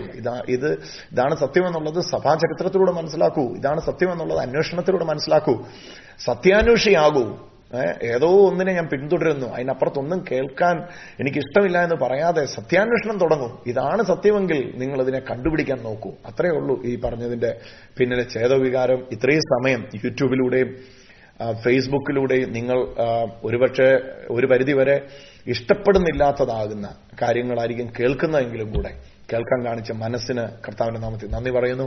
നമുക്ക് ഒരുമിച്ച് പ്രാർത്ഥിക്കാം. പിതാവേ, അവിടുത്തെ പുത്രനായ യേശുവിന്റെ നാമത്തിൽ പരിശുദ്ധാത്മാവിന്റെ ആ കൃപയിൽ ആശ്രയിച്ചുകൊണ്ട് ഞങ്ങൾ ഈ സമയത്ത് ഒരുമിച്ച് പ്രാർത്ഥിക്കുന്നു. ദിവ്യമായ ചൈതന്യത്തിന്റെ ആ യഥാർത്ഥ സഭയുടെ ആ റിച്ച്നെസ് മടങ്ങി വരട്ടെ ലോകത്തില്. ഹല്ലേലൂയ. ഒരു ഉണർവുണ്ടായി എന്ന് പറഞ്ഞ് ഞാൻ ഏതൊക്കെയോ സഭകളിൽ നിന്ന് ആരെയൊക്കെയോ വിളിച്ചിറക്കിയപ്പോൾ ആ സഭകളിലുണ്ടായിരുന്ന ഇടയന്മാരെ ഇവർക്ക് വേണ്ടി എത്രയോ വർഷങ്ങൾ ജീവിച്ചവരും ഇവർക്ക് വേണ്ടി ഇടിവിൽ നിന്നവരുമാണല്ലോ. അവര് കരഞ്ഞിട്ട് ഇവിടെ എന്റെ കൂടെ 10 പേരുണ്ടെന്ന് പറഞ്ഞ് ഞാൻ 10 പേരെ കൂട്ടിയിട്ട് ഞാൻ ചിരിച്ചപ്പോൾ ആ ഉണർവല്ലല്ലോ യഥാർത്ഥ ഉണർവിൽ എല്ലാ യേശുവിനെ വിളിക്കുന്ന യേശു ദൈവമെന്ന് വിശ്വസിക്കുന്ന സമൂഹത്തിനും ഉണ്ടാകുന്ന ആ കൂട്ടായ ഐക്യത്തിന്റെ ഉണർവ് വ്യാപരിക്കട്ടെ. യഥാർത്ഥ ഉണർവെന്ന് പറഞ്ഞാൽ ഭിന്നിപ്പല്ലല്ലോ, യഥാർത്ഥ ഉണർവെന്ന് പറഞ്ഞാൽ ഒരുമിക്കലാണല്ലോ.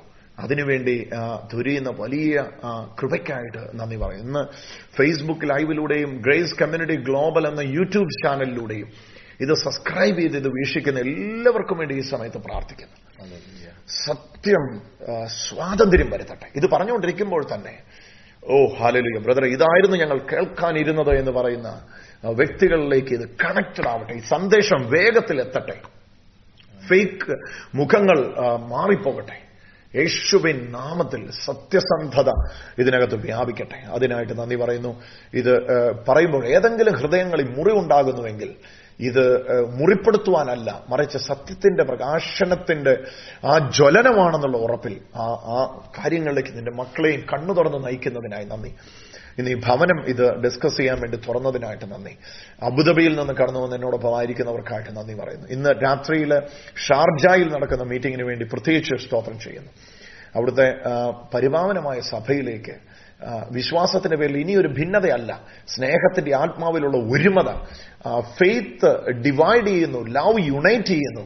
ആ വിശ്വാസത്തിന്റെ പേരിൽ ഉണ്ടാക്കിയ ഭിന്നതകൾ മുഴുവൻ സ്നേഹത്തിന്റെ ആത്മാവിൽ ഒരുമയായി മാറട്ടെ. അതിനായിട്ട് നന്ദി പറയുന്നു യേശുവിൻ നാമത്തിൽ തന്നെ. ആമേൻ. Thank you so much. Thanks for joining this Facebook broadcast. ഈ പേജിലൂടെ ഇങ്ങനെ ഒരുപാട് ഡിസ്കഷൻ നടക്കുന്നുണ്ട്, സജിത് ജോസഫ് ഒഫീഷ്യൽ പേജിലൂടെ. അതുപോലെ തന്നെ ഗ്ലോറിയസ് ഗോസ്പൽ എന്ന പേരിൽ ഒരു വാട്സാപ്പ് ഗ്രൂപ്പ്, ഇതുപോലുള്ള കാര്യങ്ങൾ ഡിസ്കസ് ചെയ്യുന്ന ഒരു ഗ്രൂപ്പ് ഇപ്പോൾ സജീവമായിട്ടുണ്ട്. നിങ്ങൾക്ക് അതിൽ അംഗമാകുവാൻ താല്പര്യപ്പെടുന്നുവെങ്കിൽ എന്റെ വാട്സാപ്പ് നമ്പറിൽ ഇങ്ങനെയുള്ള കാര്യങ്ങൾ ഞാൻ പറഞ്ഞല്ലോ, ഇതുപോലുള്ള സഭാചരിത്രം അങ്ങനെയുള്ള കാര്യങ്ങൾ ഗ്രഹിക്കുവാൻ നിങ്ങൾ താല്പര്യപ്പെടുന്നുവെങ്കിൽ ഗ്ലോറിയസ് ഗ്രൂപ്പിൽ ഒന്ന് ഗ്ലോറിയസ് ഗോസ്പലിന്റെ ഗ്രൂപ്പിൽ ഒന്ന് ആഡ് ചെയ്യണമെന്ന് പറഞ്ഞ് എന്റെ വാട്സാപ്പ് നമ്പർ നിങ്ങൾക്കറിയാമെന്ന് തോന്നുന്നു, 9847389389. അതിനകത്ത് ഗ്ലോറിയസ് ഗ്രൂപ്പിൽ നിന്ന് എടുത്തു പറയണം. കാരണം കൃപയുടെ നേരം എന്ന് പറയുന്ന ഒരു വാട്സാപ്പ് ഗ്രൂപ്പ് നമുക്കുണ്ട്. അവിടെ ഇങ്ങനെയുള്ള കാര്യങ്ങൾ ഡിസ്കസ് ചെയ്യുന്നത് വളരെ കുറവാണ്. എന്നാൽ കൃപയുടെ നേരത്തിലല്ല, ഗ്ലോറിയസ് ഗോസ്പൽ എന്ന് പറയുന്ന വാട്സാപ്പ് ഗ്രൂപ്പിൽ നിങ്ങൾ അംഗമാകാൻ താല്പര്യപ്പെടുന്നുവെങ്കിൽ ഇങ്ങനെയുള്ള കാര്യങ്ങൾ അവർ ഡിസ്കസ് ചെയ്യുന്നു, വീഡിയോകൾ ഷെയർ ചെയ്യുന്നു. ഒരുപാട് സാക്ഷ്യങ്ങൾ, ആയിരക്കണക്കിന് ആൾക്കാർ, 10,000-കണക്കിന് ആൾക്കാർ 25-30 വർഷങ്ങൾ ഇതുപോലുള്ള സഭകളിൽ നിന്ന് സമ്പത്ത് നഷ്ടപ്പെട്ടവർ, ആരോഗ്യം നഷ്ടപ്പെട്ടവർ, വ്യക്തികളെ പ്രൊമോട്ട് ചെയ്തു. ഫാൻസ് അസോസിയേഷൻ ആയിരുന്നു. കഴിഞ്ഞ ദിവസം ഒരു ബ്രദർ എന്റെ അടുത്ത് വന്ന് പറഞ്ഞു, ബ്രദറെ, ഞാൻ ആ ബ്രദറിന് വേണ്ടി 20 വർഷം നിൽക്കുകയായിരുന്നു. എനിക്ക് മനസ്സിലായി അവസാനം അത് അദ്ദേഹത്തിന്റെ കുടുംബത്തെ പ്രൊമോട്ട് ചെയ്യുന്ന അല്ലാതെ വേറെ ഒന്നും നടക്കുന്നില്ല അവിടെ. ഞാനപ്പോൾ അതുകൊണ്ട് യഥാർത്ഥ സഭയിലേക്ക് മടങ്ങിപ്പോവുകയാണ്. അപ്പൊ അങ്ങനെ സത്യാന്വേഷികൾക്ക് വേണ്ടി അത് പ്രയോജനപ്പെടുത്താം. 9847389389 ആ വാട്സാപ്പ് നമ്പറിൽ ഗ്ലോറിയസ് ഗ്രൂപ്പിൽ ആഡ് ചെയ്യാൻ പറഞ്ഞൊരു റിക്വസ്റ്റ് തന്നാൽ മതി. നിങ്ങളെ ആഡ് ചെയ്യുന്നതായിരിക്കും. Thanks for joining us. Bless you. Take care. അനുഗ്രഹത്തെ തുടരുക. അനുഗ്രഹം അനുഭവിക്കാൻ കർത്താവ് നമ്മെ വിളിച്ചിരിക്കുന്നു. Bless you.